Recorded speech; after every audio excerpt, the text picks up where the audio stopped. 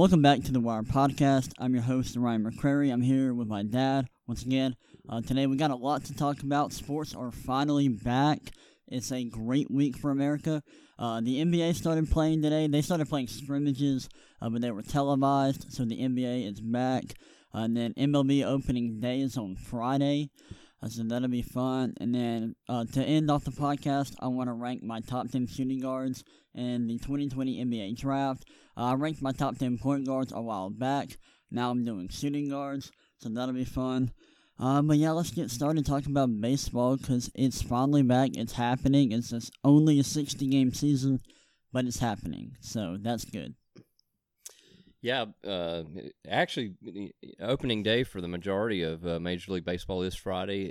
There actually is a game tomorrow night, Thursday night. The Yankees and the Nationals are going to open it up. I think they're the only show in town tomorrow night. Oh, I didn't know it was tomorrow night. Yep. So that kind of doing what the NFL does with that, game to open the season with the champion from the year before. So the Nationals, the reigning champs, will be playing the Yankees. That'll be a good one tomorrow night. Oh, yeah.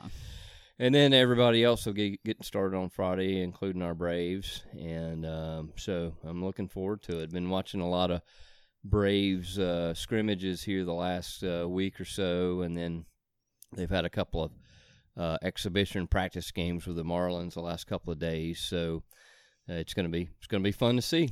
Yeah, we got a good team this year. It's a good year to be a Braves fan. I think so. It's going to be interesting for all the teams out there. It's not going to be a marathon. It's going to be a sprint, a 60-game season. It's basically 2 months. You could have a situation where a surprise team can jump up there and start off hot, stay hot, and maybe surprise everyone. But I think the Braves are well equipped with their roster to deal with this. They signed Matt Adams as a free agent just a couple of days ago. He'll be their designated hitter, with a designated hitter being used by the National League for this short season. And their pitching is young. I think you might see. The trading deadline is about 30 days into the short season. You might see the Braves try to get a starting pitcher, maybe a veteran presence with that rotation, but they're deep in pitching. They're going to be able to bring some guys in that they haven't had enough time to really stretch out these starters. So you're going to see the first couple of weeks, 2 or 3 weeks of the season, the first couple of rounds in the rotation, the starting pitchers are not going to be able to go but maybe 4 or 5 innings. Right. So the Braves have a deep bullpen. And they have some guys that can come in and pitch 2 or 3 innings behind the starters. So I think they're well equipped from a pitching standpoint to deal with this situation. Yeah, I know. I think ESPN ranked them today. They ranked every team in baseball. I think they had the Braves at 8 or 9, which seems a little crazy. Like, I don't know if they were thinking Freddie was not playing or what, because they did little write-ups for each team. And they didn't mention Freddie. All they mentioned was Acuna, Albies, and the young guys. They didn't mention Freddie, so maybe they were thinking he wasn't playing. But I'm assuming the writer knows or is well informed and knows that Freddie is playing. So that seems a little bit crazy that we're 8 or 9. I think we should be higher than that because we have a really good team. Like, our lineup is really good. Like with Acuna. If he continues to improve like he's been doing, he could be an MVP this season. He should be an MVP candidate. Freddie Freeman is it's probably the best first baseman in baseball. He is a beast. He's a great hitter, great first baseman. Then we got Ozzie, we got Swanson, we got a great outfield. Are any of the young guys like Christian Pache or Drew Waters, are they playing? Well, Pache about a week ago slid into second base trying to steal a base and kind of slid late and jammed his ankle into the base. He's going to be out probably a couple more weeks, so that's kind of put him back a little bit. I think Pache was going to be probably not going to be on the 30-man roster to begin the season anyway, but I think they were maybe going to count on Pache to provide some depth in case they needed to replace a player for injury or the COVID virus. So I think Pache will see some time in Atlanta. Waters may be a little bit behind Pache in that sense. He may not be looked upon until next year to maybe crack the lineup. But those two guys are great talents waiting in the wings. They got a couple of starting pitchers, Ian Anderson and Tucker Davidson, who are, knocking on the door as far as starting pitchers go. The pitching staff that they have now is fairly young. That lineup is fairly young. Freddie's kind of a veteran. They signed Marcell Ozuna to kind of take Donaldson's spot in the lineup from last year.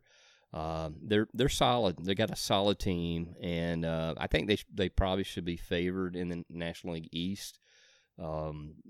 So they should be the favorites, but in a 60-game season, a short season like this, right. The maybe the best team on paper may not be the team that can win the thing. You're going to have a short leash by managers for starting pitchers, for guys that might go into slumps in the lineup. It's such a short season; you can't afford to go through a dry spell at all. And so I think the manager is going to be running the games a little differently with a short season than they would on a 162-game season. It's going to be different, and it'll be interesting. I think it's going to be kind of fun to watch because there's going to be a sense of urgency from day one, from the first game on, because there's just not much margin for error in such a short season. Yeah. I think we do need to talk about the new deal that Mookie Betts signed with the Dodgers. He signed that today. 13 years, $380 million. Wow. Just south of $30 million per year. But that's a long contract. Yes, it is. But it's worth it because Mookie is like a top 5 player in baseball. So much for the owner saying that they were going to go broke, huh? Yeah. Well, he's a great young player. He's an American. He started out in the American League with the Red Sox, so obviously we haven't seen him play in the National League, but I think he's a type of talent that it doesn't matter what league he's in. You put him out there, and he's gonna produce. So yeah. I think it's a great investment for the Dodgers. I don't think it's anything that they can will regret as far as that goes. So yeah. Who do you think's the favorite to win the World Series? I know it's kind of hard to predict. It is. With the possibility of someone going into a slump, right? People contracting COVID, possibly, and with the shorter season, there's a lot of unknowns. But just when you're looking at the teams on paper, who would you pick to win the World Series? Yeah, I think on paper in the National League, the Dodgers have to be the on paper favorite. They're just loaded all the way around. They're stacked. Their lineup, their pitching. Their bullpen, they are just, and they've been knocking on the door for the last couple of years. The Dodgers have been knocking on the door and just falling short of a World Series. They may just, they may feel like it's their time. I'm partial to being a Braves fan. Right. I think the Braves are going to be a contender for sure. I think they're the favorite to win the National League East. A couple other teams to watch out for. You may see the surprise team, maybe the Cincinnati Reds. Have made a bunch of huge additions to that team. They may be a surprise coming out of that Central Division. The Brewers are a solid team. You don't know what you got with the Phillies. The Phillies looked great on paper last year, and it just didn't happen for them. They got a new manager. This got Joe Girardi at the helm, and he may get more out of them than Gabe Kapler did. And, of course, you got the reigning champs, the Washington Nationals.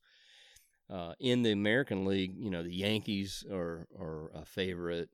If they can some of their guys can stay healthy. Aaron Judge and Mike Stanton, two of their big boppers in the lineup, have had some injury issues. So if they can stay healthy, you got the Astros. They've got to overcome the cheating scandal. Right. They got to just, overcome that, but they're still solid. Tampa Bay Rays may be a surprise team. They've got a lot of talent that people don't know about, but it's emerging. So I think it's going to be a very interesting race, and you may just have a surprise team that comes out of nowhere. A young team like the Chicago White Sox in the American League, they're coming on. They're kind of like the Braves. They may be like the Braves were a couple of years ago. They're coming on with some young talent, and if they get hot, some guys get hot, they could pose a challenge as well. So it's going to be fun to watch. Oh yeah. I'm really excited for baseball to come back. It'll be fun to watch. But yeah, moving on to the NBA. So the NBA played 2 scrimmages earlier today, or when we were recording this, and then right now they're playing a third game. The Pelicans and the Nets. They're playing right now. But I do want to talk about the first 2 games that happened. They were scrimmages. They had no bearing on the season whatsoever. They were really meaningless. But, it's basketball. We've gone without basketball for months. So I'm just excited to talk about basketball again. And the first game was the Magic and the Clippers. And I was just interested to see how guys looked. Because I knew guys were going to be rusty. They haven't played a 5v5 NBA game in months. So I knew they were going to be rusty. I was prepared for that. And yeah, they were rusty. They were really, it was pretty hard to watch at first. Guys were dribbling the ball off their feet. They couldn't handle the basketball. They were just losing the ball. They were driving into the paint, and then they were really indecisive, just making bad passes. It was rough. Now, it got better throughout the game.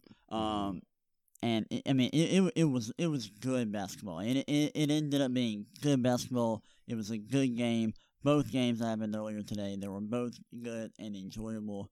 And the Clippers Magic game was really fun. Now Lou Williams, he was amazing coming off the bench. He scored 21 points on good efficiency. He was awesome. And Paul George, he really played well. He's probably the Clippers' second best player. I was interested to see if maybe Kawhi or Paul George played well, because they're both top 15 players in the league. And you just want to see them put on a show.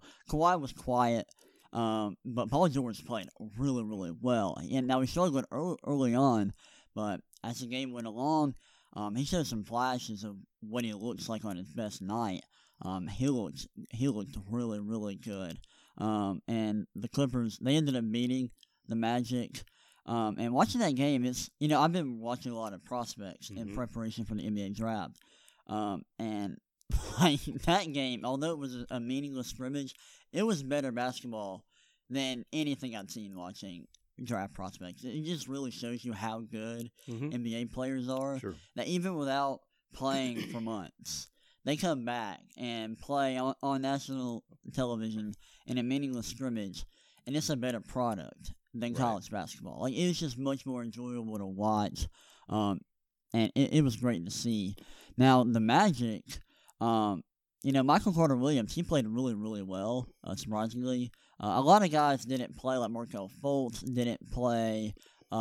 Patrick Beverly didn't play. Now, he actually left the bubble because a close friend of his was shot and killed. So, that's a really tough situation. Hope he gets through that. But a lot of guys weren't playing today. Like Jamal Murray from the Nuggets didn't play for fatigue from golfing. Don't know how legitimate that excuse is, but he didn't play. But the Magic, they did well. Their roster's actually a little bit underrated. They got some nice guys, like Aaron Gordon's. He played well today.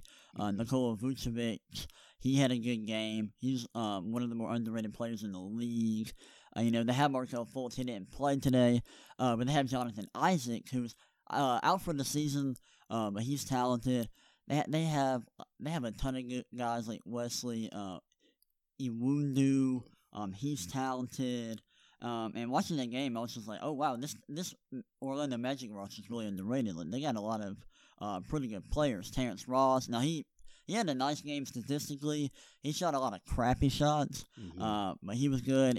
Michael Carter-Williams, he was great. Mohamed Bamba played today. He's gained like 25 pounds of muscle over this hiatus. He is big now. Like, he is bulky. Coming out of college, he was very skinny. He looks big. It'll be interesting to see what he can provide. And then, of course, you got Evan Fournier. They got a lot of. They're not a great team. They're not like really, really good. But they do have a lot of They got a lot of talented guys. They don't have a star. They just got a lot of talent, and it was fun to see that game. Now, what I am really excited to talk about is the Nuggets and the Wizards game, because we saw the debut of the great Bol Bol. Yeah. He, if you don't know who Bol Bol is, that's Manute Bol's son, who was drafted, in the 2019 draft. He broke his foot at Oregon. He was a very highly talented 5-star prospect. Broke his foot. Didn't play at all this year. But with the NBA being postponed, he was able to get healthy, and now he's going to play. I assume that he's going to play in the playoffs. He's going to be on the roster. I assume so, since he's in the bubble. And we got to see him for the first time in action, and he played. He was really, really good. He had 16 points. Really? I'll pull it up. He had 16 points, 10 rebounds, 1 assist, 6 blocks. Wow. He was really, really good. Now, the efficiency wasn't great, but he just had some very nice moments. Like there was one play where he blocked a shot, grabbed the rebound. Nikola Jokic asked for the ball. He's like, "Nah, forget you." He dribbled the ball up the court and hit a pull-up 3. Now, keep in mind, this guy is 7'3". He is 7'3". With a wingspan that's probably around 7'10", because he's got incredibly long arms. He's a center.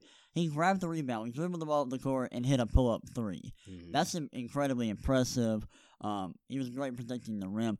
That was very exciting, and what makes it even funnier is that now the NBA has scheduled a drug test for him tomorrow. So he's got a drug test now tomorrow after what he did today. But that's funny. Now, has he put on any weight, or is he still? No, he's still very. He's still very skinny. I gotcha. He's not any bigger, but he's just so big. And he's not gonna. I don't think he's gonna be like a swing. Like I don't think he's gonna swing the title. I don't think he's gonna like him playing isn't gonna make Denver like title favorites or anything. But it is very interesting, and if he can play some valuable minutes for them in the playoffs. I mean, that helps him out a lot because he's so long. He can space the floor. He can protect the rim.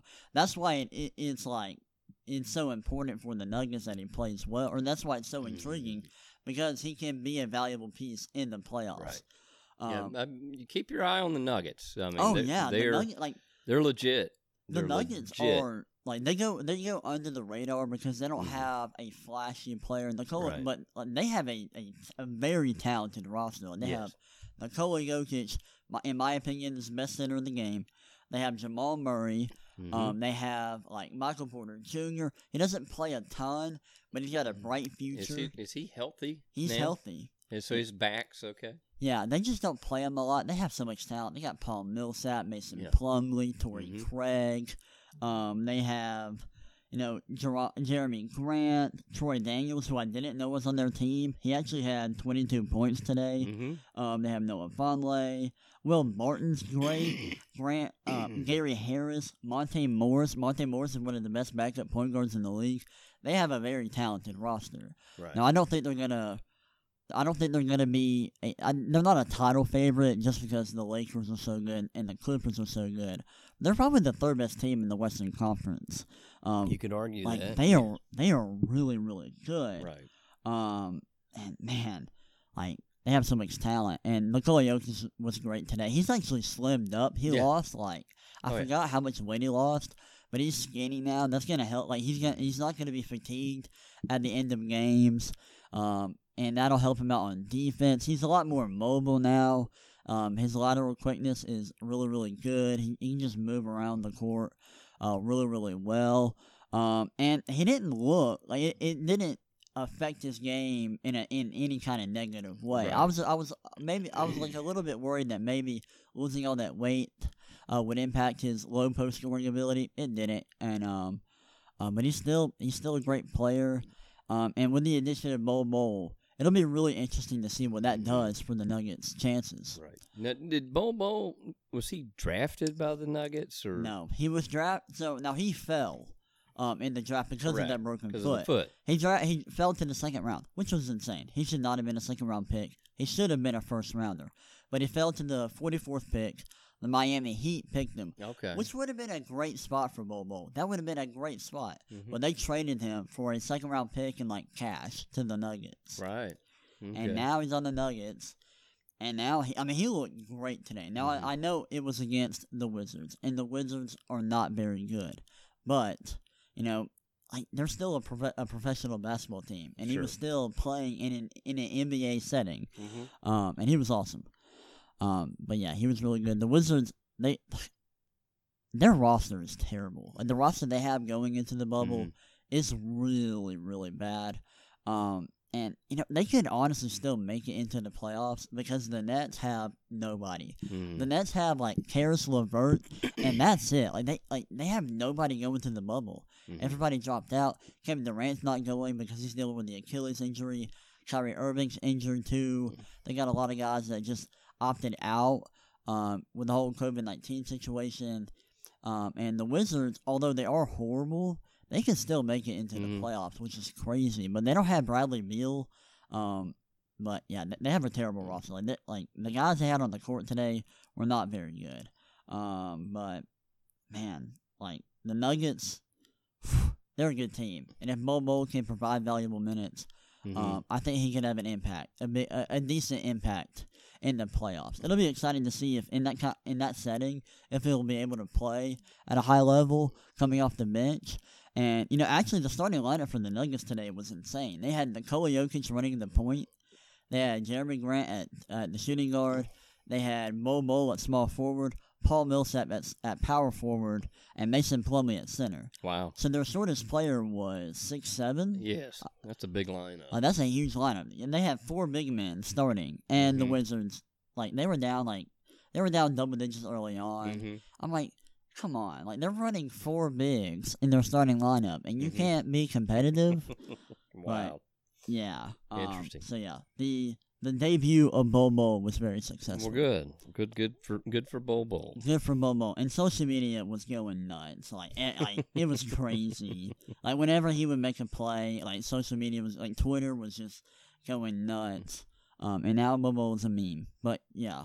So, we had basketball today, and it was fun. Now, Very good. I thought it would be a little bit weird with no fans, but the way they did the audio for both games, the way the whole thing is set up, it's not a distraction. The games are watchable. It doesn't get boring. The announcers for both games were not very good. The announcer for the Clippers was it sounded like he was doing an auction. He was talking so fast. He was talking a million miles per minute. It was terrible. And then the Washington announcers, they weren't that good at all. And networks, y'all are these multi-million-dollar networks. Y'all need to get these people some nice cameras and nice microphones that are doing these games. These people are the cameras they're using are potatoes. It's horrible quality. The mics are awful. It's terrible quality. Just come on, do better. Can we not get these people good quality cameras? Yeah, I think what the issue is, and it's probably with all sports, I know it's the case with baseball, is they're limiting the production staff for telecasts. So they're obviously, during normal times, you're going to have cameras everywhere, people operating cameras, production staff everywhere. They're going to limit that. For example, the Braves are starting out Friday against the Mets in New York. Well, the Braves announcers aren't even traveling. Right. They're going to be calling the game from Truist Park in Atlanta, even though the game's in New York. So they're just limiting the number of people in the arena, including people that are covering the TV coverage. So right. You're going to see a watered down version of that as well. Yeah. Well, the cameras are not that expensive. This camera that we're using is better quality than the cameras that these announcers have. They're in their own homes. This camera is yeah. I don't even know if this camera's over $100. It's not that expensive. Come on. We can give these people some decent equipment. It can't be that difficult. Come on. Because I'm dude, these these cameras that these announcers are using are like 480p. We can at least get 720p. Come on, like I'm sure it'll improve as the stakes get higher. Yeah, hopefully. But yeah, it was fun. The games were good. It was good basketball, and the NBA's back. I'm super excited. Sports are back, and I can't wait. I'm just so excited. So Now, moving on to my top 10 shooting guards for the 2020 NBA draft. I did this for the point guards, like a month, maybe over a month ago. Mm-hmm. Now I'm doing the shooting guards. So let's hop into it. Now, for the point guards, I didn't watch every single point guard. I watched like 15 point guards. For this shooting guards list, I've watched every single shooting guard. And there might be some guys I haven't watched, but those guys are probably not like gonna get drafted. They're probably not in the conversation for getting drafted. These guys were ranked as shooting guards on ESPN's website, except for a few. And maybe I may have added some, but this is, I watched 26 shooting guards. These are my top 10 out of those guys. Starting, I don't know if you have a list, if you looked at any. I have not. Rankings. Didn't have a chance to go over that list, so I'll follow. Okay, at number 10, now this guy's ranked as a point guard by ESPN. He's a shooting guard. From Creighton, it's Tyshawn Alexander. Tyshawn Alexander, I had him on my point guards list last time, but I switched him over to shooting guard because, A, he would rank higher, and that's the position he's going to play in the NBA. He's a 3-and-D guy. He's a really, really good three-point shooter off the catch. He can play defense. He can handle the basketball a little bit, run, pick, and roll. Can create his own shot a little bit. But I think the main thing he's going to do in the NBA is shoot threes off the catch and play defense. I am a little bit worried because his statistical profile defensively, not that impressive. Like he's never had a steal percentage of 2.5%, which is a good indicator for guards and whether or not you're going to be a good defender at the next level. And his defensive rating has hovered around 100. Throughout his career at Creighton. He's also 22 years old, which is a little bit of an issue, and he's not a great athlete. But guys who can shoot threes, guys who can defend, are very valuable. He's going to be an off-ball shooter. He's going to come off the bench. He's not going to be a starter, but I think he's going to be able to find a home on an NBA roster because he can shoot the three at such a high level off the catch. And he can provide a little bit of playmaking, a little bit of self-creation and the defense. That's so valuable. That's why he's in my top 10. Now, I don't think he's going to be given the opportunity to, handle the basketball and create for others like he was in college. But that off-the-catch three-point shooting is very valuable. And his abilities to do that and defend, it's gonna get him drafted. Okay. That's why I like him. At number 9, I have Skylar Mays from LSU. I love Skylar Mays. He's so much fun to watch. He's not the greatest athlete in the world. Like, he's really not that athletic at all. You might have a better vertical jump than this guy, because Mays is just not that explosive whatsoever. But he's so skilled. He's such a good shooter. He can shoot off the catch, off the dribble. He can handle the basketball. He's not going to handle the basketball at the next level. He's going to be an off-ball shooter. He's probably going to come off the bench, but his ability to score, get to the rim, shoot off the dribble, and just score in a variety of ways, it's incredible watching him play. And it's just incredible because he's not a great athlete. But, he's just such a good shooter. And he's going to be a good off-ball defender at the next level. He's a smart team defender. He's not going to be a great on-ball defender because he's not a great athlete. And that will impact his finishing ability or his ability to finish around the rim. But he is very smart. He's got a high basketball IQ. He can create for others. He does a great job of driving into the paint and just dumping the ball down to open bigs for easy shots or out to open shooters. I like Skylar Mays a lot, and I think he's going to be a solid role player for a team at the next level. I like Skylar Mays. He's also 22 years of age, which is a negative as well. He's not going to be a star. He's a role player like Tyshawn Alexander, but I think he's a better shooter than Tyshawn Alexander. and I like his ability to score in a variety of ways. I think he's going to be a better shooter off the dribble. That's why I have Mays here at 9. I like Mays a lot. Now at number 8, this might be a surprise, but it's Mason Jones from Arkansas. Mason Jones is an absolute stud. Now he's not a star. I'll tell you when I get to like the stars. But he's gonna be a role player. He's gonna be a high usage 6-man. But he is an elite scorer. He's one of the best scorers in the class. Like he's up there around like Grant Riller, Anthony Edwards, those kind of guys. He is an elite scorer. And the thing is, he's not a very good athlete whatsoever, but he's got a good handle. And he's so technically sound. Like his footwork going to the basket is incredible. He is like a Harden and Luka-esque. He's got a Harden and Luka-esque craft as a scorer. He's got a beautiful step back jumper. Great at using side steps and step backs to create space offensively. And even though he's not a very good athlete, he's really, really good at getting to the basket. He generates free throws at an incredible rate. It's around like 60%, which is insane. Like that is an unreal free throw rate. He gets to the line, he generates free throws.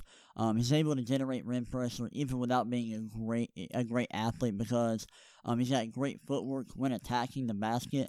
Now he's not going to be a very good defender, and he's not a great playmaker, which limits his upside. But I think there's a path to him becoming a starter in the NBA. But I think his most likely role is as a high usage 6-man.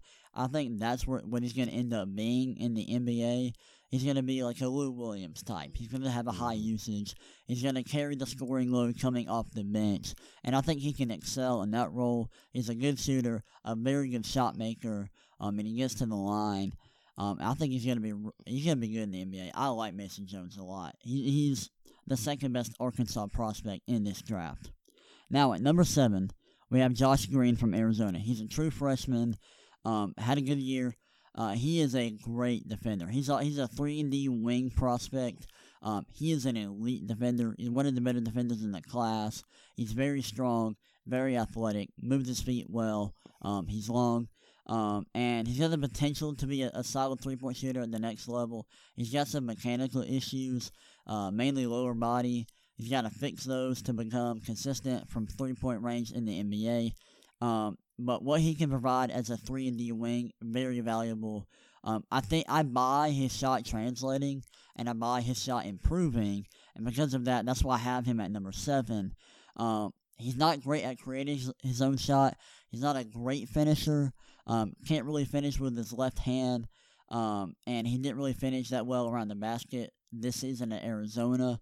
But he's such a good athlete. He turns defense into offense, and he's a great defender, and I think the shot's going to translate, and I think that's valuable. I like Green a lot.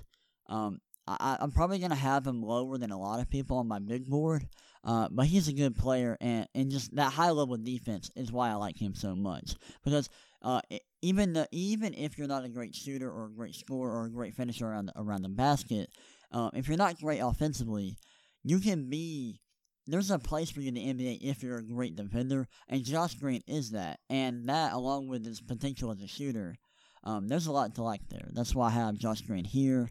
I like Green a lot. I might be a little bit lower than him, than a lot of people, but that's just because, he's not a great shooter. And I'm worried that the mechanical issues are gonna limit him as a shooter, and if that's the case, then he might not be worth a first-round pick.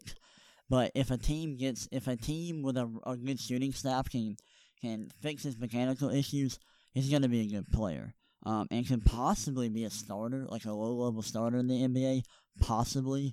But yeah, Josh Green, have him at number 7. I like him. Number 6.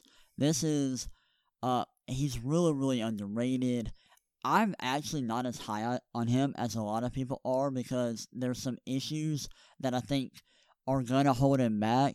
But I see the upside, and it's Leandro Bolmaro from Argentina. This dude is a big, big shooting guard. He's 6'7", really, really good defensively. He wreaks havoc in passing lanes, gets steals, moves well, and he's a very good creator for others. He's a great ball handler, very creative with the ball in his hands. He can get to the rim. Not a great athlete, but just he's so creative as a ball handler, and his defense is so good. And the main issue with him is his shot. He's not a very good shooter at all, and there's some mechanical issues. But man, if he can become a consistent shooter in the NBA, he's probably going to be a top 5 shooting guard in this class. Bolmaro has a lot of potential, but the lack of athleticism, he is not a very good vertical athlete. I think that's going to limit his impact as a finisher around the rim. And he's not a very good shooter, and he's going to be an off-ball shooter at the next level. So if he can't shoot, defenders are going to sag off him. He's not going to be able to attack the basket. He's not going to be able to weaponize his playmaking. So if he's not a very good shooter, there's a possibility that he's not going to be very good. But there's a lot of upside with him. I would be willing to take that risk with him, even though I think he's probably not going to become a good shooter. I would be willing to take that risk. I think he's just so mesmerizing as a ball handler. He's so creative with the ball in his hands. He can create for himself and for others. That's valuable. That's why I have him at number 6. What age is he? Here, let me look that up. I don't know off the top of my head. I think. What kind of league was he? He was in.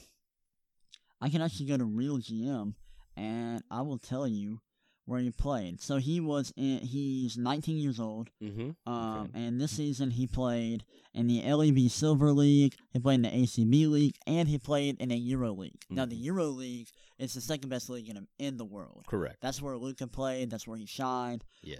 That's the league that Bolmaro played in. Okay.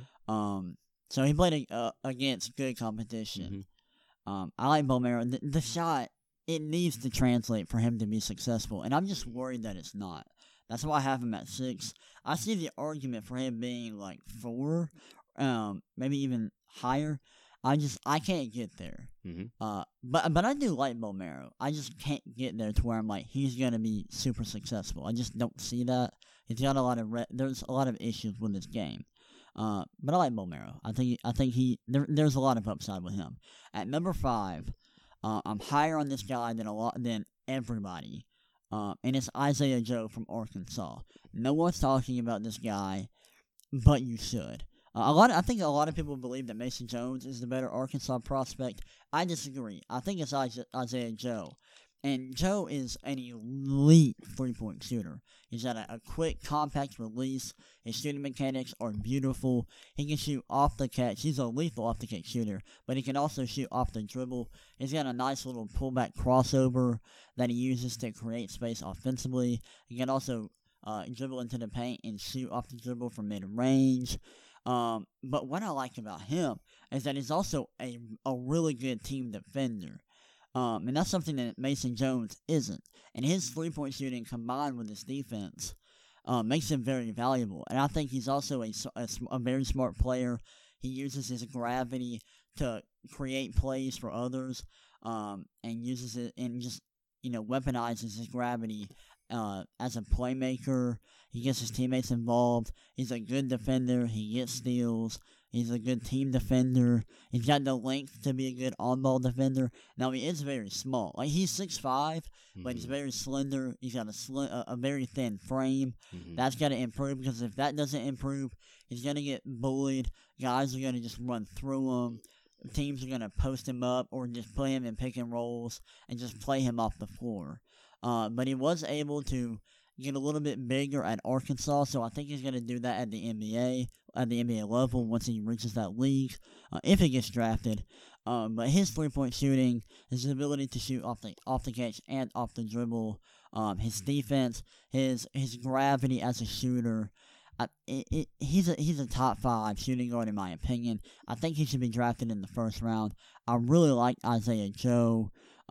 He's a really, really good 3-and-D wing prospect. I think he's a stud.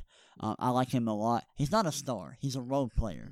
But in the late first round, there's a spot for him, like on the Lakers, on the Mavericks, around that range. on a contender, he's going to provide a lot of value with his shooting versatility and his defense. I like Joe a lot. I think he's a stud. Well, now, so with Arkansas, so Jones and Joe were the backcourt, correct? So yes. Out of the two, who was the playmaker? Mason Jones. Okay. Was the playmaker. He's a hybrid. He could play point or be off guard. I mean, he can. He won't. He'll be a shooting guard at the next level. Okay. Mason Jones will be. So you had basically two shooting guards. You had two shooting guards. Somebody had to play point guard. Exactly. Isaiah Joe isn't a good enough ball handler, so Jones played that role. Okay. I mean, Jones could possibly play point guard off the bench. The best role for Jones would be as a shooting guard, as a high volume scorer coming off the bench. Okay. That would be his best role. And although Jones is a great shot creator, he can generate rim pressure. And he's a much better scorer than Joe. He's not a very good defender, and he's not a very good playmaker. And I think guys who can shoot the ball and defend are more valuable than shot creators. And I value shot creation like a lot, but if you can't defend or make plays for other people, that's not very valuable. But if you can shoot the ball, especially if you can shoot the ball from three and defend and make plays for other people, that's just a lot more valuable than a guy who can create their own shot. That's my philosophy. That's why I have Isaiah Joe at 5 and Mason Jones at 8. But yeah, moving on. Number 4, Desmond Bain from TCU. ESPN has him ranked in the 40s. I've seen big boards that have Desmond Bain ranked in like the 50s and 60s. That's just, I think that's insane. I think he's a first round talent easily. Like he is a really, really good player. Desmond Bain can shoot off the catch, off the dribble. He's a good pick and roll ball handler. He's an excellent playmaker. He's so smart. He's big. He's got the length to be a solid defender at the next level. He's not a great athlete. He's not gonna attack the rim. And he's not gonna be a very good on ball defender. But his ability to shoot off the catch, off the dribble, from range, and his playmaking, his ability to handle the ball and, run pick and rolls, that's very, very valuable. He's one of the better shooters in the class.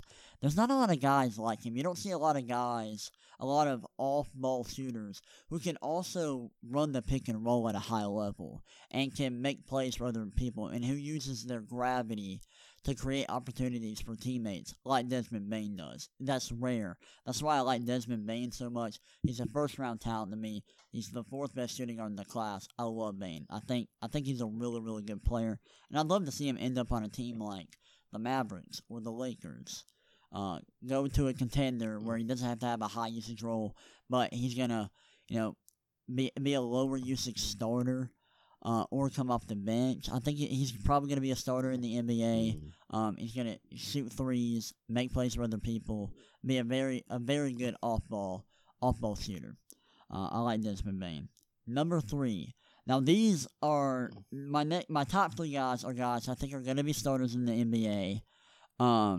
There's only one guy I think is going to be a star, but my 2 and my 3, I think they can be high-level starters. Number 3, I have Tyrese Maxey from Kentucky. Had a good season at Kentucky this year as a freshman.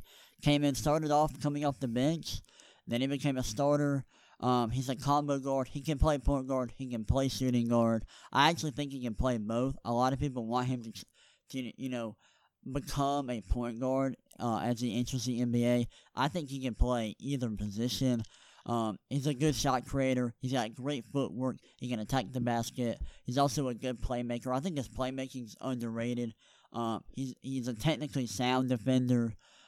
He's not very big, and he isn't a great athlete, so he's not going to be an elite defender in the NBA. But his technique as a defender is really, really good. It's textbook, and that's why he was such a good defender in the SEC this year. The shooting percentages, or his 3-point shooting, was not great this year at Kentucky. It was pretty poor, and he has a low release. But I think with his high school shooting numbers and his free throw percentage in college, I think the shooting is going to translate to the NBA. I think he's going to be a good off-ball shooter. Like, if he plays in that role, I think he's going to be fine shooting off the catch in the NBA. I think you can put the ball in his hands, let him run the pick and roll. He can create shots off the dribble. He's smart off the ball, knows where to be on the court. And he's just a really, really good player on both ends of the court. He's clutch. I think if the shooting translates, he's going to be a really good player. It'll be interesting to see how he develops at the next level. Because there are some concerns. He's small. He's not very big. So if he plays against shooting guards, he's going to probably be a one-position defender. And he's not a great athlete. But he's got great footwork when attacking the basket, like I said earlier. He's a good playmaker, a good defender. And I'm buying the shooting, improving at the next level. That's why I have him at number 3. I know there's some mixed feelings about Tyrese Maxey in the scouting community. I know a lot of people are really high on him. Some people are very low on him. I'm kind of in the middle. I'm not super high on Maxey. I know some people have him like top 4 in the whole draft. I'm not there, but I like Maxey a lot. I think he's really, really good. And I think he can be a good starter in the NBA. Number 2, this is a guy that I think he's kind of entering, like, he's getting a lot of attention by the mainstream media now, but I think we could still see him slip on draft night and go later than he should, and that's Devin Vassell from Florida State. Devin Vassell, he is so good. He's not a star. He's not going to be a star in the NBA, but he's going to be a great low-usage starter. He's kind of like Chris Middleton. He's a great spot-up three-point shooter. Great shooting the ball off the catch. He can shoot off the dribble a little bit. He's more of a one dribble pull up kind of guy. He's not like Anthony Edwards. He can't just hit you with like nasty combos into a tough contested shot.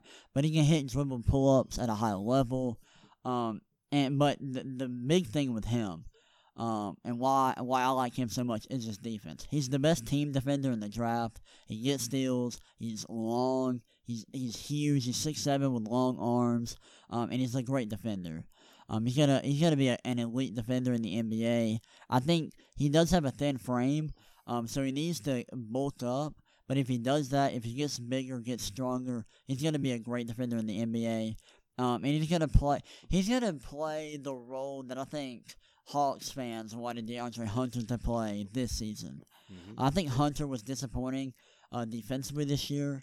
But I think he's going to be a better defender than Hunter is, and I think he's going to be he's going to be a spot-up shooter on offense, who can kind of create his own shot a little bit, but he's going to be such a good defender. He makes great rotations, makes plays on the ball, and he just does not allow guys to score off the ball. He's elite in that part of the game. I love Devin Vassell. I think it's a top 10. He should be picked in the top 10 in this year's draft. Vassell is really, really good. Now, he's not going to be a star, like I said, but he's just going to be a very, very good low-usage starter. And I think he's super valuable. I love Vassell. I think he's really, really good. Now, at number 1, of course, it's Anthony Edwards from Georgia. Had a rough freshman year. Based on shooting percentages. He was very inefficient, but, he had 19 points per game. He had a good year. It wasn't like he was disappointing. There were some rough times. Like, it was a roller coaster of a year for him. He had his highs, he had his lows, but the sky's the limit with him. Now, he is very young. Like, he's 19 years old, but he's also inexperienced as a basketball player. He only started playing basketball full time like 5 years ago, because he grew up playing football, and he was a very good football player when he was young. But he fell in love with basketball. Started playing basketball full time in high school, I believe, and so he's only just recently become a full-time basketball player, so he doesn't have a lot of experience. He's still very raw as a basketball player, and that's why I'm so intrigued with him, because he's a great shot maker, great shot creator. He makes difficult shots off the dribble. And he's huge. He's 6'5". He's big, bulky, very athletic. He can jump out of the gym very fast. He's got the potential to be a good defender. I think his passing is underrated. Oh, yeah. I mean, he's just an elite scorer. And he's got the potential is so high with him because when you look at the NBA now, the best players in the world, like Kawhi Leonard, LeBron James, Giannis, Kevin Durant, those guys are wing players who can create their own shot and create for others. Right. Like Kawhi Leonard and Kevin Durant, those are two of the best scorers in the world. They can create their own shot at a high level. That's why they are two of the 5 best players in the NBA and on this planet, because they can create their own shot at such a high level. Anthony Edwards has that kind of potential as a shot creator. That's why I like him. Even though there are some legitimate issues with this game, that shot-making ability is rare. Not a lot of guys have that. He does. And he combines that with elite physical tools. So he generates rim pressure so well. He gets to the basket. When he puts his head down and attacks the basket, he's unstoppable. No one can stay in front of him. No one can stop him from getting to the rim. And he's got the size and the athleticism to be a good defender. Now, he's got some issues on that end. But just the potential with him is why I like him so much. It's why I'm very high on Anthony Edwards. I like him a lot. He's got the potential to be a star in the NBA. I can see him being like a 25-plus points per game scorer in the NBA. He's got that kind of potential as a scorer. Now, we have to get to the issues, because there are some major issues. My main issue with Anthony Edwards is he just does not give a crap on defense, at least. He is 6'5", 225. He's built like a linebacker. He's got elite speed. He's got great length. He should be an elite defender, and he's not. He sucks on defense. He's one of the worst defenders in the class, and he shouldn't be. He's got the physical tools to be great. He just does not care, and he is pretty dumb. He just does not have a great feel for the game. Doesn't have a high basketball IQ. He gets lost on defense when he's not playing on the ball. He's in la land. Gives up easy shots that he just should not be giving up. And when he's playing on the ball, there's too many times where guys take him off the dribble and get to the basket with ease. That should not happen. That should not happen whatsoever at the college level. He is too good to let that happen. Now, I mean, he is young. He is inexperienced. So I think that can improve. But the lack of feel for the game, the lack of basketball IQ, it's concerning. And I don't know if his defense is ever going to improve. And then we can look at the shot selection. There's too many times where he settles for contested 3-point shots or contested mid-range shots when teammates are wide open. He gets tunnel vision way too often. That's an issue. And those can be cleaned up in the right system. Early on, I think he needs to take on a low usage role in the NBA, kind of just learn the game, play behind maybe a star creator. Like Golden State would be a great fit for Anthony Edwards. He could sit behind Clay and Steph, learn from them, play in a low usage role. He's not going to be asked to put up 20 shots per game. He's going to be asked to put up around 10, maybe under 10 shots per game, play good defense, and just get his when his number is called. That's the role he needs to play early on in his career. Then, as he develops, he can take on a much bigger role offensively. But right now, he's just not ready. And you gotta be patient with Anthony Edwards. You can't just throw him into the fire early on. If you do that, he's gonna fail, and he's gonna be a bust. But if you're patient with him, you let him develop, you work with him, he could be an elite player, and he could be the best player in the class, because there's no one in this class that has more potential and more upside than Anthony Edwards. Right. He's the most talented player in this class, but the lack of basketball IQ, the issues defensively, the shot selection, it's all very concerning. And I think a lot of it has to do with his role at Georgia. He had to play point guard a lot because his team was not very good. Yeah, he didn't have a whole lot of help. He played in a bad situation in college. He was handling the ball way too often. Wasn't playing off the ball enough. He was asked to do too much on a young Georgia team. that had very little talent, and I think that hurt Anthony Edwards' development this year. He was not in the greatest spot, but still, like a lot of his issues were him, and not just the situation around him. Right. Well, and when you're a star player on a young team like that, you're probably not going to be as held as accountable for your all around game, but as you probably should. If say if he went to a program, say like North Carolina or Duke, where he might not have been the highlighted player, he might have developed his game a little bit better. It just this season went by so quickly for him. It's just he's got a ton of upside. He's got a lot of ability as far as he's physically gifted. He's very athletic. I think a lot of that stuff can be cleaned up at the next level. He's just defense is a mindset. You've got to develop a mindset for that. Yeah, and that's his issue. He just does not give a crap. I'm like, dude, he will. You're 6'5", you're 225. Yeah. You're an elite athlete. Mm-hmm. Why are guys in the SEC taking you off the dribble? They should not. You're this behemoth of a man. Yeah. You should not be driven. Like, guys are driving past him with ease. I'm like, Anthony, please. Just was not a good situation for him. Yeah. So I hope he goes to if he goes to the Pistons, he's gonna suck. Like if he goes to a situation like that where he's like I said earlier, where he's got a high usage, taking a lot of shots. Like he's not gonna play defense if he's in that kind of role. He's not gonna be very good in my opinion, and I can see him flame out in that situation. But I just watching him this season. I did a video about him early, a month or two ago. And there's plays watching him on film where it's like he'll just hit a guy with a step back or with a crossover and just hit a pull up three, and I'm like this is so impressive. Yes. This is why it's there. He's got it. This is why I want to put Anthony Edwards at number 1 on my board.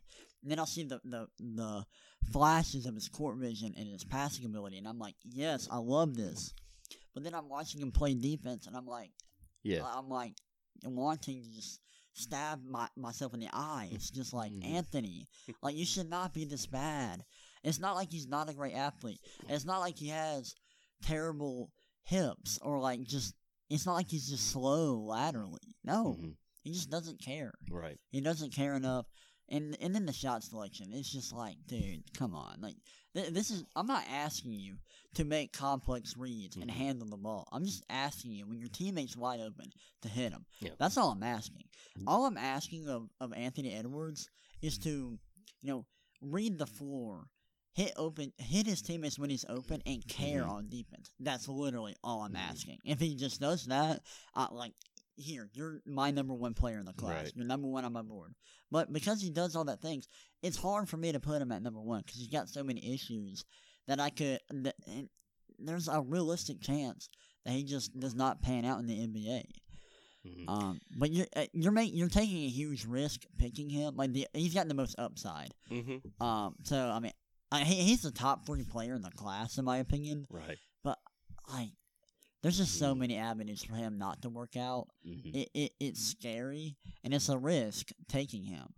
But what tells me with all this is this isn't the strongest draft class. Yeah, it's not. If Anthony Edwards, in a lot of opinions, is going to be the number 1 pick, and if he's got these issues, that doesn't say a whole lot about this draft class. Now, I will say, like I said earlier, he's young, he's inexperienced. But I'm just like that. I'm not. I can't.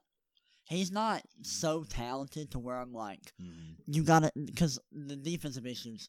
He is so bad defensively. It's not like he's just giving up. Right. I need to basket here or there. No, it's constantly like he is just terrible on defending on the ball and off the ball. He is just at this point, at this point in his development, he is a horrible defender.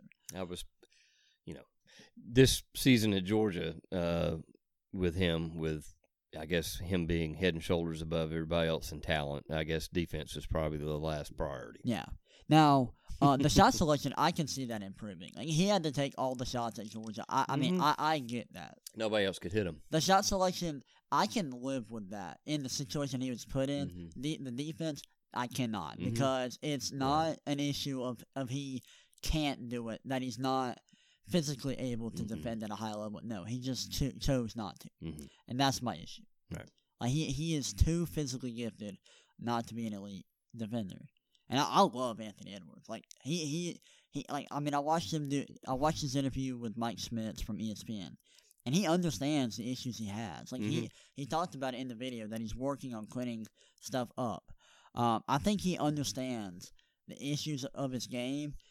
So I mean he understands that there are issues with his game, and it seems like he wants to work on those. And I mean, I read about his work ethic in high school. His trainer, when he started working with him, he thought that Anthony Edwards was lazy, but he started working with him, and turns out Anthony Edwards is a super hard worker.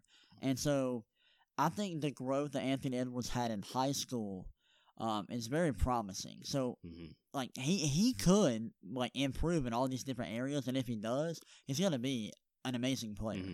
There's just I just don't know if it's likely. Yeah. Well,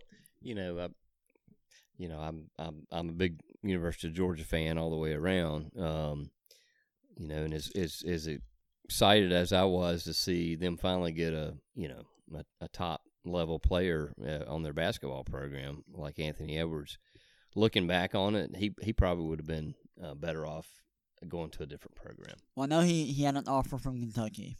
That's the only other team I know that he was considering. Yeah. And, I mean, on that team, he would have been with Ashton Higgins, Tyrese Maxey, Emmanuel Quigley, Khalil Whitney, Nick Richards. A lot more talent. I'm probably forgetting guys. Yeah. Those are the only guys I can think off the top of my head. He could have played. And trust me, Calipari would have held him accountable. Yeah, he could have played with Higgins. And Higgins, I don't like Higgins as an NBA draft prospect, but as a college point guard, he was a good college point guard. He can handle the basketball. Right. Now, I think he would have been in a great situation at Kentucky, or maybe not great, but a lot better than he was at Georgia. Right. Because he would have been able to play off the ball. He would have been playing with great defenders around him. He would have been playing with Tyrese Maxey, who can kind of take some of the scoring load off of Edwards. And so I know Anthony Edwards wanted to stay home, wanted to stay close to family because he lived in Atlanta. But like I'm just thinking, like, what if he went to Kentucky? Yeah. It might be like the consensus #1 overall pick. Sure. I would say so. I would say so. Because like, man, I mean, I just would have loved to have seen that because it's just a much better fit. Right. Because it doesn't have to carry the scoring load. He's not going to be asked to take terrible shots. He's not going to. Since he's not carrying that much of a scoring load, maybe he'll try harder on defense. Maybe he puts forth more effort on the defensive end of the court. But yeah, there's a lot to like about Edwards, but there's a lot of serious issues. And yeah, this class is weak. Like next year, like if Edwards was in next year's class, which he was supposed to be, because he reclassified. Right. If he was in next year's class, probably not a top 5 prospect. Yeah, there you go. Now I haven't watched anybody, but I've been listening to podcasts, and it sounds like next year's class is like one of the best classes we've seen in a while. Right. It just goes in cycles. So, but yeah, there you go. But yeah, so yeah, that was fun. I'm glad to talk about sports again. Sports are back, baby. Yes, sports is back. It's back. Go Braves! Chop on. Yep, NBA's back. I just hope that like after the scrimmages today, I hope that no one like gets COVID and they have to shut everything down. Yeah, that's the big concern. But I mean, the bubble's very promising. I think the bubble is working out very well because they 0 players tested positive like earlier this week. Yeah, which is a great sign. Except for a couple of teams in Major League Soccer, most of their tests are coming in negative. I think a couple of teams had to kind of bow out of that tournament because they had an outbreak. But I think that they just kind of contaminate each other in the locker room. But baseball, Major League Baseball, in terms of the virus, it's a concern. You could have somebody have the virus, be asymptomatic in the locker room, it could spread. And all of a sudden, next thing you know, you might have, 8 or 9 guys on the team that get a positive test, and they're out for 2 to 3 weeks, and your team's in trouble. Yeah. So it's going to be interesting. It's going to be very important to keep those positive tests out of the locker room. Right. It could make the difference between a team having a chance for a championship or bowing out early. Yeah. So it'll be interesting to see. Yep. But yeah, that's it for us today. Hope y'all enjoyed it. We will see y'all next time. Bye, everybody.